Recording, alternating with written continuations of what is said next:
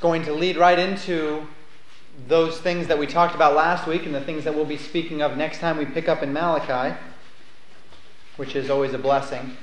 2 Corinthians 9.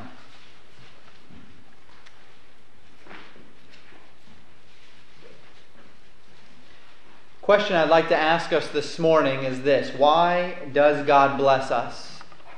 Why does God bless us? We talked about it just briefly last week, gave you a little sneak peek as to what you were going to see today. Today we're going to spend the entire service asking that question. Why does God bless us? I'm going to give you a little picture of my morning this morning. I woke up, 5 o'clock, got up, got out of bed, took a shower, got dressed, went down, did my personal devotions, and spent a little time reviewing for my sermons for the day and my lessons that I teach. Around 7 o'clock, I went and visited my little girls as they were getting up in the morning, said hello to them, came down and decided it was time to make breakfast. So I made breakfast while my wife was dressing the little girls, getting them ready for the day, and then we sat down and we ate breakfast. Finished breakfast, went and I opened my closet and looked, tried to decide which suit I was going to wear. I got my suit and I put it on, and I then had to decide what shirt and tie I was going to wear. And so I found a shirt and tie that I wanted to wear. This is one of my favorite combos. Put that on. I was ready to go for the day. Went down and little girls were getting ready. We put their jackets on them, and I compiled my things, and we went and locked up the house, got in our car, and drove to church. Might be a fairly typical morning. I trust most of you woke up this morning. A couple of you I don't think did, but most of you woke up this morning. Many of you might have eaten breakfast. If you didn't eat breakfast, you chose not to eat breakfast this morning.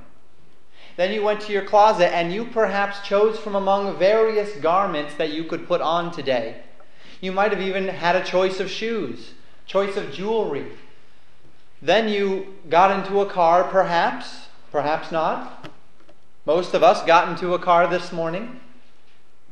We might have even been able to make a choice of which car we wanted to take and drove to church. These are simple, almost trite summaries of a person's morning, but can you see all of the individual blessings in those various events? That I could choose what clothes I want to put on in the morning. That if I don't feel like wearing that, I can wear this. That I could even decide I don't want to eat a meal. I skipped breakfast this morning, some of you might say. People in other countries would say, you did what? You skipped a meal? You had food and you didn't eat it? And yet, sometimes we're just not hungry. Maybe we don't eat breakfast. Maybe we skip lunch every day. We just don't need that much food. We've got more food than we need. We're blessed with health. We're blessed with abilities. We're blessed to be able to decide what to wear, what to eat, what vehicle to drive to church. And when we put our mind to it, there is never any doubt that we, regardless of the particular circumstances in this room, can find things to be thankful for. The question I would like to ask us this morning is not what are you thankful for, but why does God bless us? As we look at the blessings that are all around us, why? Why would God do it? Why does God bless us? It's an important question, and his answer might be a little bit different than what you were thinking. So this morning, if you have your notes there, or if you see the outline, we'll look at two considerations concerning your observance of Thanksgiving. Two considerations concerning your observance of Thanksgiving. I hope this changes the way you observe Thanksgiving. As we look this morning at 2 Corinthians 9, 6-15. I'll read it if you'd follow along. 2 Corinthians 9, beginning in verse 6. But this I say, he which soweth sparingly shall reap also sparingly, and he which soweth bountifully shall reap also bountifully. Every man according as he hath purposed in his heart. So let him give, not grudgingly or of necessity, for God loveth a cheerful giver. And God is able to make all grace abound toward you, that ye, always having all sufficiency in all things, may abound to every good work. As it is written, he hath dispersed abroad, he hath given to the poor, his righteousness remaineth forever. Now he that ministereth seed to the sower, both minister bread for your food, and multiply your seed sown, and increase the fruits of your righteousness. being enriched in everything to all bountifulness, which causeth through us thanksgiving to God.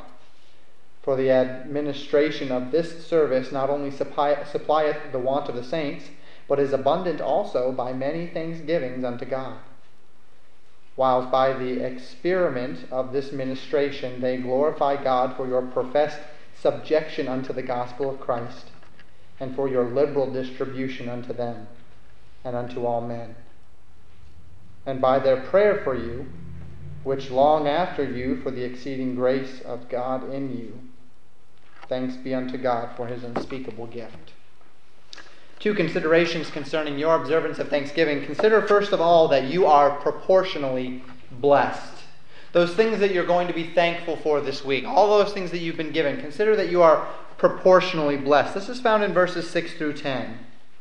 You are, in verses 6 through 7, blessed in proportion to your cheerful giving. Blessed in proportion. Now remember last week's message, we're not necessarily talking material wealth when we're talking about blessing. We're not necessarily talking about material wealth. Paul's statements in verses 6 and 7 fall within the context of his exhortation to the church of Corinth concerning, as he calls it in chapter 9, verse 1, ministering to the saints. Here's the situation. There had been great persecution in the church at Jerusalem for their Christian faith. This persecution hit them financially, it hit them materially. And thus they found themselves in tremendous material need, tremendous material lack. Paul, seeing this need, determined to take an offering for this church, for the church at Jerusalem, from each of the churches that he was in contact with, in order that the saints around the world might help in these needs in Jerusalem. Now he begins this exhortation by saying, "It is superfluous that I write unto you." He says, "It is more than necessary that I would write unto you because I know that you're already givers. I know that you already are a generous people." But he tells them that he's been boasting a great deal on their generosity. And he's sending people to collect their offering, and he wouldn't want these people to get there and for them not to be ready to give and for them to be embarrassed or to not be able to live up to the boasting which he's boasted of them. So he reminds them in this epistle to be generous. And this is where we pick up in the context of verse 6, where Paul teaches them about the character of God as it relates to our blessing, both material and otherwise, and then consequently our giving. The principle he espouses here is the principle of sowing and reaping. This is one of the most simple principles for us in the Scriptures to understand from an earthly perspective. Paul makes it clear that the earthly metaphor of sowing and reaping carries over very, very strongly into the spiritual realm. Here's the idea. Next spring, my wife and I intend to plant a garden. We just moved into our house in August. We didn't really want to plant it this year, of course, but next year we'll plan on planting a garden. Now we're going to prepare the soil. Imagine with me, we break the ground, we till it, we prepare, we make sure there's good soil, we make sure there's no weeds, we make sure all the rocks are out of there, we put a fence around the area so animals can't come in and eat our plants, and now it's time to physically plant the seed. I have a bucket of seeds, and I take one seed, and I open the ground a little bit, and I place that seed into the ground, and I close it up, and there I planted my tomato plant, and I take one little corn seed, and I plant that corn seed and I cover it over. And I plant various vegetables, one of each, one seed of each. Now time goes and these plants grow, which would be unlikely with one seed, but these plants grow. And I'm looking at my garden and I see one corn stalk, one tomato plant, one lettuce, one potato's down there somewhere. And I look over at my neighbor's garden and I see all sorts of things. I see corn everywhere. I see tomatoes. I see cabbage. I see lettuce. I see cucumbers and zucchini. And I look over and I go up to my neighbor and I say, "Hey, why do you have more than I do? Why is it that you've got a garden full? I planted, I prepared the soil, I did the work. Why is it that you have a whole garden and I've got one tomato plant and I've got one corn stalk? He'd look at me and he'd say, because I planted more than one. Because I sowed great seed. I didn't sow sparingly. I sowed bountifully the seed, and so I'm reaping bountifully of the seeds that I sowed. You sowed sparingly. One seed. What were you expecting out of one seed? You're reaping that which you sow. That's the concept. That's the whole idea of the sowing and reaping principle. And this is the principle that Paul is teaching. You will reap blessing in proportion to your willingness to sow. You will reap blessing in proportion to your willingness to give. To the man who gives sparingly, a word which in the Greek means to be stingy, its root meaning to abstain or to spare, that man will reap the same, stingily. To the man who gives bountifully, a word literally meaning in blessing or abundance, he will reap in abundance. And so we see this principle. Sowing and reaping principle. He that sows sparingly reaps sparingly. He that sows bountifully reaps bountifully. Now this principle, as we think about it, would seem ripe for manipulation, would it not? After all, that means all I would need to do to be rich would be to give a lot of money. I sow abundantly, I should reap abundantly. If I want to be blessed, I simply need to give. And this giving should, then, you would think, right, obligate God to give back to me. And the money should just pour right in. Well, that's wrong. We know that. We talked last week about that, how blessing does not always come on the physical plane, and yet, as Paul speaks of blessing here, he is in fact speaking from a physical perspective, in part. He is in fact speaking about the blessings that have been given, the material, physical blessings that have been given to the people of Corinth, and their responsibility to take that which they have been given and do something with it. And so though we must understand, and I believe we understand this, those of you who were here last week, that I am not advocating this morning that God will always give to you materially in abundance for your material giving. We're talking about spiritual blessings. Yet we recognize as a group of people that God has blessed this nation and us as believers with material provision. God has blessed us, each to various degrees in this room. Some of us have been blessed more than others with material prosperity. And that is within the context with which we are talking this morning. So, within the context of material prosperity, does the manipulation principle work? If I give a great deal of what I have to others, is God going to bountifully give back to me as an obligation, with my intent being that I would get more for giving more? Well, no.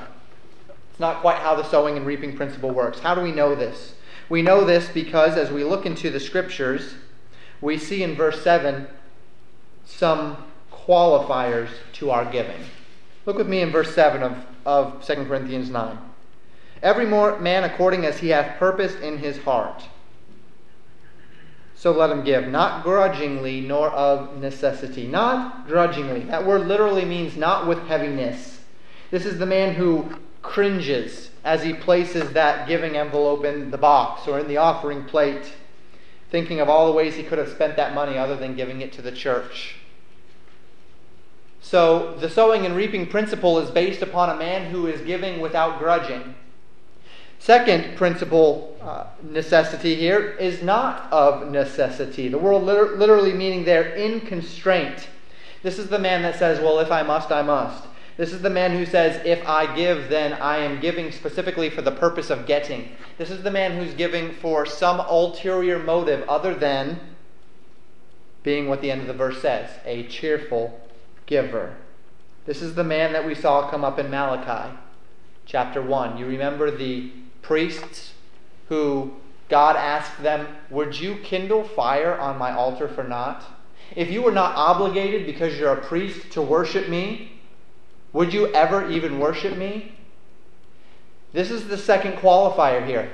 God is looking upon us and He's saying, if you did not feel obligated to give, would you still give?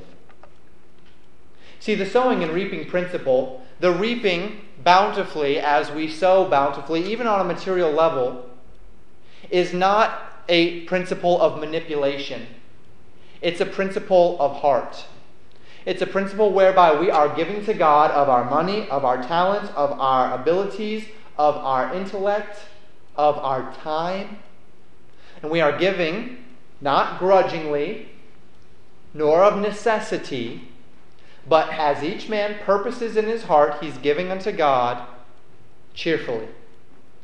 Specifically, giving to God. And so the passage does not teach us, if you give your required amount to the church, you will be blessed by God materially. This passage teaches us that to the amount to which your love for God and your faith in God compels you to willingly give to God, God will bountifully bless you in return. Because God loves a cheerful giver. God loves a cheerful giver. Now, Legacy Baptist Church, as with most churches, as many of you know, is supported by the giving of its faithful attendees. I say this not to be offensive or to minimize your giving, but I also say it with genuineness. If you are giving to this church, but are not giving to God with the proper motivations of love and obedience, as you purpose in your heart, not grudgingly nor of necessity, but cheerfully, you are absolutely wrong in your giving. Your giving is not doing any good spiritually to you. Giving is great. This church needs the money. But this church will be provided for by God.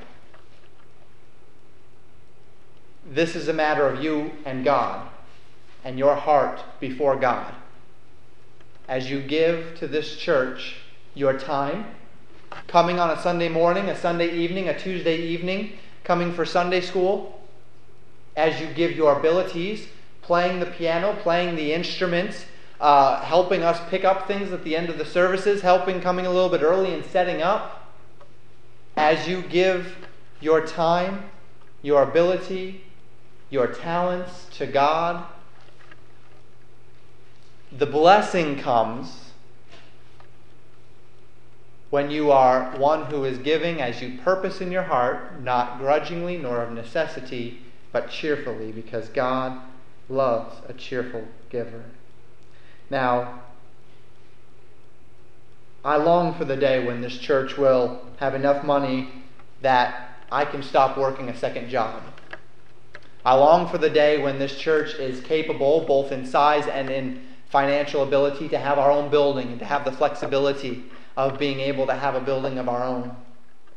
I long for those days, but what I long for more is that every dollar that is given to this church and through this church would be motivated by purposed, cheerful hearts, complete without grudging or of necessity. And if you can't find it in your hearts to do that, then perhaps you shouldn't give until you can.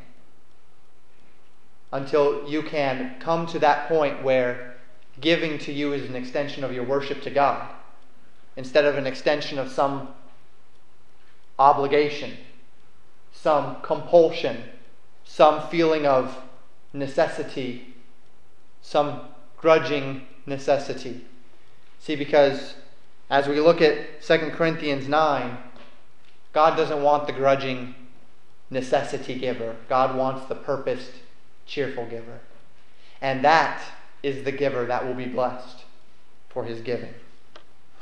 God gives us proportionally as cheerful givers. God gives us as well in proportion to our determined obedience. Now, that's not to say, as I've mentioned, that there's no place for obedience. God has called us to give, and we ought to give. God has called us to be faithful in giving, and we ought to be faithful in giving.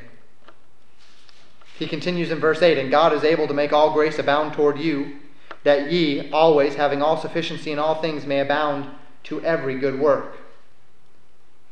See, when we give, as Paul mentions here, the principle is that God is able to make you abound. We can give as God purposes in our hearts. We can feel free to give of our time, to give of our effort, to give of our abilities, to give of our money, because when God sees the cheerful, purpose giving of our graces, God is able to abound those back toward you. And we see this and we know this. The Greek word used here for abound and throughout the passage is a word that literally means to superabound. It's the word abound in the Greek with an extra added emphasis, superabound. To have enough with more to spare, to have tremendous bounty and fullness. God is able to make all grace abound. That word grace, we know it, means unmerited favor. God giving that which we don't deserve. In this context, it speaks of those blessings which come into our lives, either physical or spiritual. Whether that is a spiritual grace, an intellectual grace, a physical grace, a material grace, they're all graces.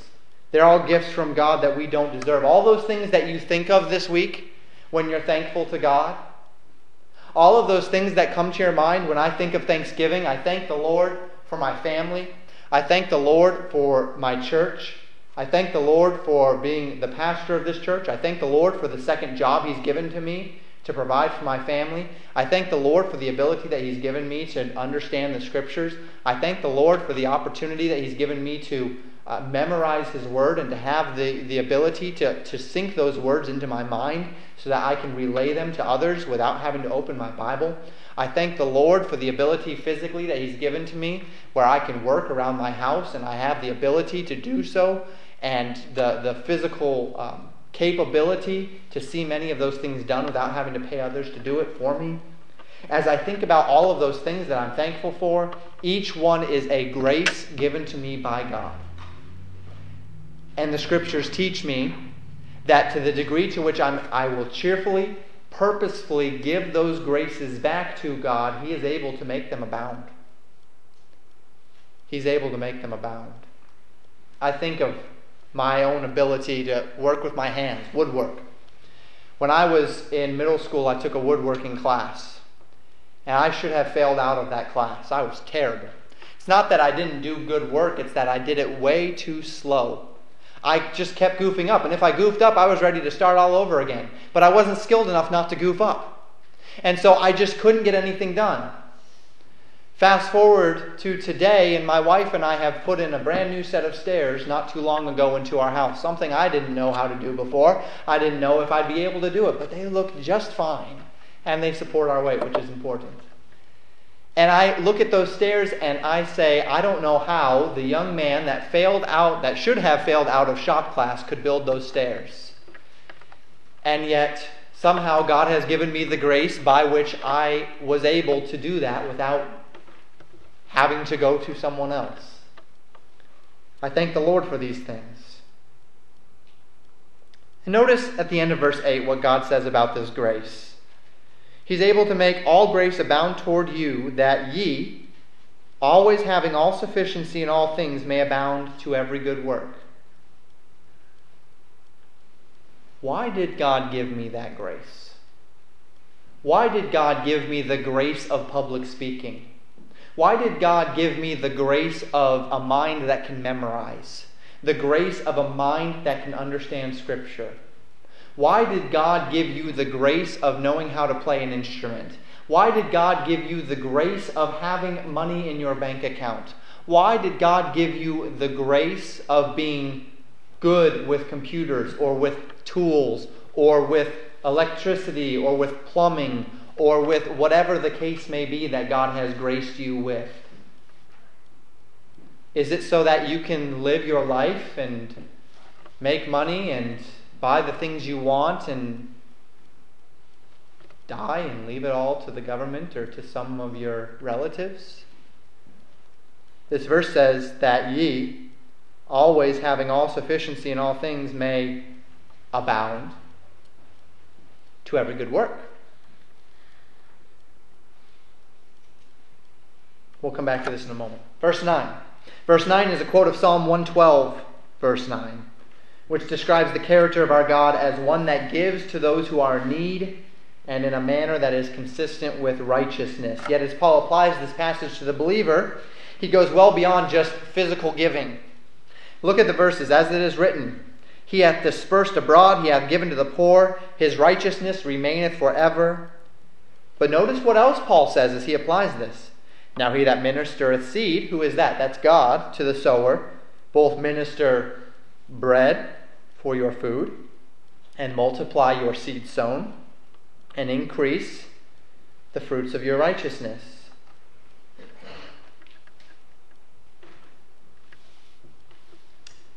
So what's the problem? Why, perhaps, are we not seeing the bounty that we might expect in our lives through the abilities that we have? Well, perhaps we're not reaping much because we don't sow much. Perhaps God's not abounding us because He has no reason to abound us. Perhaps the reason why we don't reap bountifully is because we don't give cheerfully. Perhaps the reason why we don't reap much righteousness in our lives is because we're not sowing much righteousness into our lives. God has given us the seed. He's the one that ministers the seed, verse 10, to the sower. And He's the one that ministers bread and seed to be sown and increases the fruit of our righteousness. God has given us the seed. He will multiply it, but we simply don't plant much of that seed, do we? Now we come to the heart of the sermon. The answer to the question that we asked at the beginning, the real focus of Paul's teaching. The fact is that if the distribution of our graces is done with the specific intent of simply getting more from God, giving to God to get more from God, then we've already missed out on every spiritual benefit. We've missed out on the sowing and reaping principle because it's not done in the right spirit. God blesses us proportionally, but what we really need to understand, second, is that God blesses us purposefully. God gives us what He gives us, be it money, be it things, be it talents, be it abilities, be it intellect, be it faith, for reasons that are outside of yourself. And that's what Paul is saying in verses 11 to 15. You are purposefully blessed. And that is our second consideration this morning. In verse 12a, we see that you are blessed so that you can supply the needs of the saints. This is the answer to the question, why does God bless us? 3 reasons why God blesses us, all very interconnected. We look at them here in verses 11 through 15. In verse 12a, we see that you are blessed so that you can supply the needs of the saints. Why are you physically blessed? Why do you have money? Why do you have talents? Why do you have abilities? You are blessed so that you can supply the needs of the saints. This is God's ordained way of meeting the needs of believers, particularly as we think in a material sense, the needs of believers that find themselves in need. The church is God's means of providing for them. God's people should be ready and willing to come alongside needy believers and to see them through their time of material lack. Now here's the principle. The principle is that you have been given abundantly by God. You take of your abundance and you give it to those who are in need, recognizing that in doing so, God will bless you, be it physically or increasing the fruit of your righteousness. Then, if you ever happen to find yourself in a position where you are in material lack, you have the privilege of understanding and knowing that you can rely upon other believers as well in your need. Now, just a note, this is not Christian socialism. Socialism is a concept whereby wealth is redistributed. You take from one and give to the other so that everyone has the same. This is not what God is advocating and not what the church should subscribe to. The principle is that of sacrificial generosity, not compelled by equality, but compelled by need and love and faith. So I should not dictate that you give to another member of the body because they have less than you. But if the Holy Spirit tells you that you should give to someone in the body, then you should respond in faith and do it. That's the principle. You are blessed so that you can supply the needs of the saints. In the second half of verse 12 and verse 13, you are blessed so that others will give thanks through your giving. This was a concept that was very exciting to me as I was studying. Not only does the giving supply the needs of the saints, but it also facilitates the thanksgiving of the saints. I'm a very thankful man for all that God has given to me. Do you realize that a large portion of all that I am thankful for, the house that my wife and I are able to live in, the cars that we are driving, the clothes that I have on my back, the ability that I have to be thankful is because of the giving of this body. What that means is you have given the means by which I am able to be thankful to God. You have facilitated my own spiritual life through your giving. And that is what we learn in verse 12 and 13. Notice what it says. For the administration of this service not only supplieth the want or the need of the saints, but is abundant also by many thanksgivings unto God. Whilst by the experiment or the experience of this ministration, when they receive from you these gifts, they glorify God for your professed subjection to the gospel of Christ and for your liberal distribution unto them. So they see your submission to the gospel, which calls for us to give. They see your willingness to give of what they have, what you have to them, and they glorify God. And God is glorified, and they are thankful to God because of the giving that you have been able to give. Because you have seen that which you have given of that which you have to another who needs, and therefore they're able to thank God and glorify God. What a thought. I can thank God and glorify God for that which I have. But what a thought that I can help others glorify God and thank God by giving to them. Do you see how this is almost a spiritual snowball effect? That I am exercising godliness in my own life by giving in faith, purposefully, cheerfully.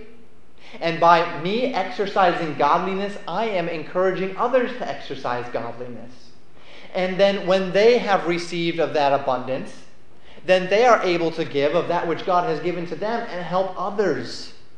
And there we have this amazing domino effect of ministry through giving. You are blessed so that you can supply the needs of the saints. You are blessed so that others will give thanks to God through your giving. In verse 14, we see that you are blessed so that through your generosity others may bless you through their prayers. It gets better. You have blessed me. I live off of the abundance of your giving. I am thankful to God and I glorify God. And I praise Him for how He has provided for me through you. But I'm going to do one more thing. I'm going to pray to God for you. I'm going to thank God for you. And I'm going to ask God to continue to bless you. Because you take that which God has blessed you with and you do what's right with it. You give it to others. And so now you have not only received the benefit of the fruits of righteousness as you have given, you have not only been able to be thankful to God, you have not only been able to help another man be thankful to God and to give glory to God, but now he is going to pray for you that God would continue to bless you. Because you take what you are given and you give it to those in need. And the cycle is complete. And there's great blessing all around. And so, through your submissive giving, you will find a contingency of believers appealing to God to continue to bless you, knowing that His blessing upon your life will mean further blessings in the lives of those who need to be provided for. And it's one big circle of faith, of submission, of blessing, of love, and above all, of thankfulness to God alone for providing it. If we as believers would get over our stinginess, materially, our stinginess with our abilities, our stinginess with our gifts, if we would get over those feelings of selfishness that would compel us to take that which we have and hoard it to ourselves, we would find blessing beyond imagination. We would find a church body that the needs are met, where men and women are thankful to God, where men and women are praying for one another. We would be rejoicing with those who rejoice. We'd be weeping with those who weep. We would be in close-knit communion, and that would bring us back to a concept in Ephesians of being fitly framed one to another unto the body of Christ. And that is God's design for blessing. God has blessed you to various degrees, specifically so that you can then take those graces and use them to display your submission to the gospel through liberally blessing other believers, both meeting their personal needs and causing them to have reason to be thankful to God. These believers in turn will pray for you, asking God that you would continue to be exceedingly blessed in order that you can continue to bless others with the blessings which God has given to you. Now that's a mouthful, but that's what this passage is teaching. And if I can leave you with one concept today, one overriding principle, it is this. Why does God bless you? God blesses you so that you can help others be thankful to God. This is Thanksgiving. This week is a week of Thanksgiving. When you give your money to help God's people, you have just helped them be thankful to God. When you use your talents with instruments, when you use your talents with your hands to bless believers, you have just helped them be thankful to God. Purposefully, cheerfully giving to the needs of the saints. So perhaps as we think about all that we're thankful for this week, we should turn things around a little bit. Instead of asking, what am I thankful for, which is a good question to ask, maybe we could also ask the question, who have I helped to be thankful to God? Who have I blessed so that they in turn can have something to thank God for through me? And perhaps this shouldn't just be something that we think about this week, but certainly throughout our Christian lives, because this is not a principle of thanksgiving, this is a principle of Christian living. So yes, this Thanksgiving, I encourage you to be thankful in your own right for the things that God has given to you, but I encourage you to take those things that God has given to you, to understand them, and to see how you might be able to use them to bless others, and to help others be thankful to God as well. Take those blessings and cheerfully pass them along. As God has laid it upon your heart, as He has given to you a purpose to do, give to others. Now, with that in mind, as we close, I would remind you, next week we have a missionary family coming through. They're a young missionary family. They are headed to Papua New Guinea. I've encouraged you last week, and I encourage you again. Get down on your knees and ask God what He would have for you to give. Ask Him to lay an amount upon your heart. You say, I don't have anything to give monetarily. What else can you give? Could you send them away with some food for their drive? Could you bless them in another way while they're here? Now, this missionary family won't be here for very long, but that's okay. We'll do what we can for them, but let's get a mindset. There's a family in the church in need.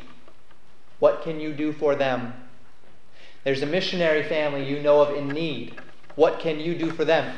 Bring it before the church. What can our church do for them? Where have we been blessed? What are the abundances that God has given? And how can we use those abundances, those graces, to help others be thankful? Let's think about that as we close in prayer.